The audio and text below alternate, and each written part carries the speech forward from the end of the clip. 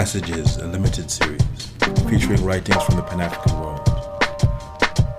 Brought to Pan-Africanists by Pan-African Town 1. Look, O Hoopoe, at those shining shapes you see around you on the ground. They are the bones of hyenas, bones of vultures even. Thirst-stricken folk are dying in Garowe and Boch, exhausted, their bodies pricked by Gorundo thorns. They have no grain, but what would avail them? The water to boil, it is nowhere to be found. See, a band of men has been dispatched against the locusts that live here in this land. Soldiers in trucks appear from every side. Poison is scattered on the grass, and there is death abounding. But had those locusts done anything to bring this fate upon themselves? No. A decision was made one day to kill them. That was all.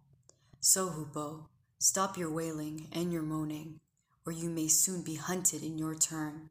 Stay quiet, speak softly, and you may yet escape arrest.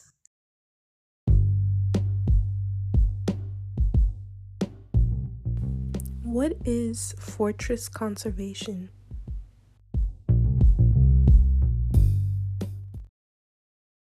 It dispossesses, right?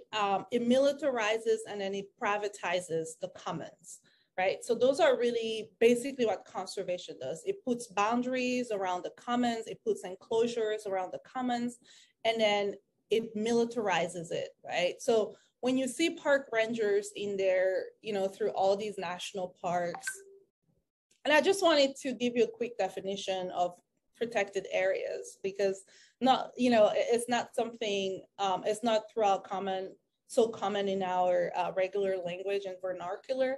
But what we mean by protected areas, these are these vast areas of land that have been set aside for biodiversity protection or biodiversity conservation, right? So think about national parks, for example. They're also nature reserve, wildlife refuge. They're also game reserves. Game reserves are also set aside for conservation, although the reason why it's called game, right? It was really for hunting, right?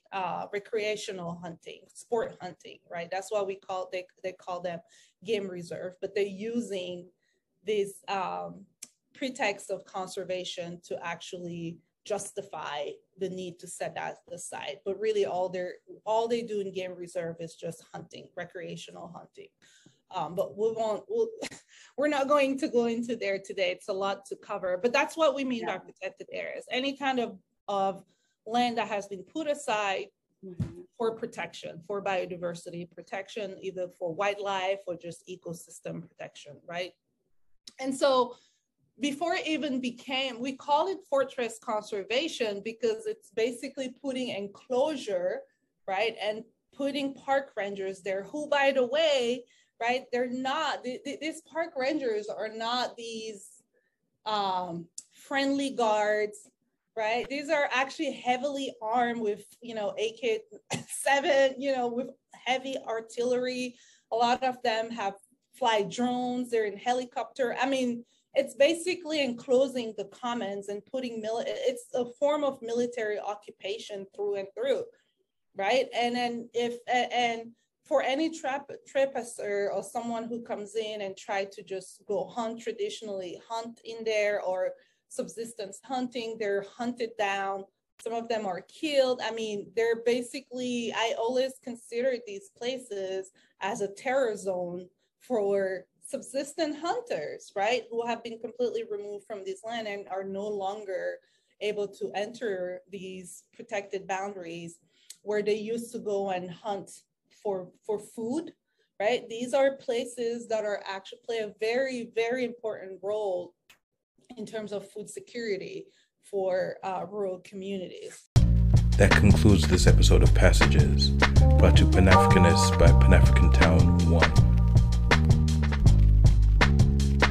Follow us on Twitter, the Organization for Pan-African Reality, at ORGPA Reality.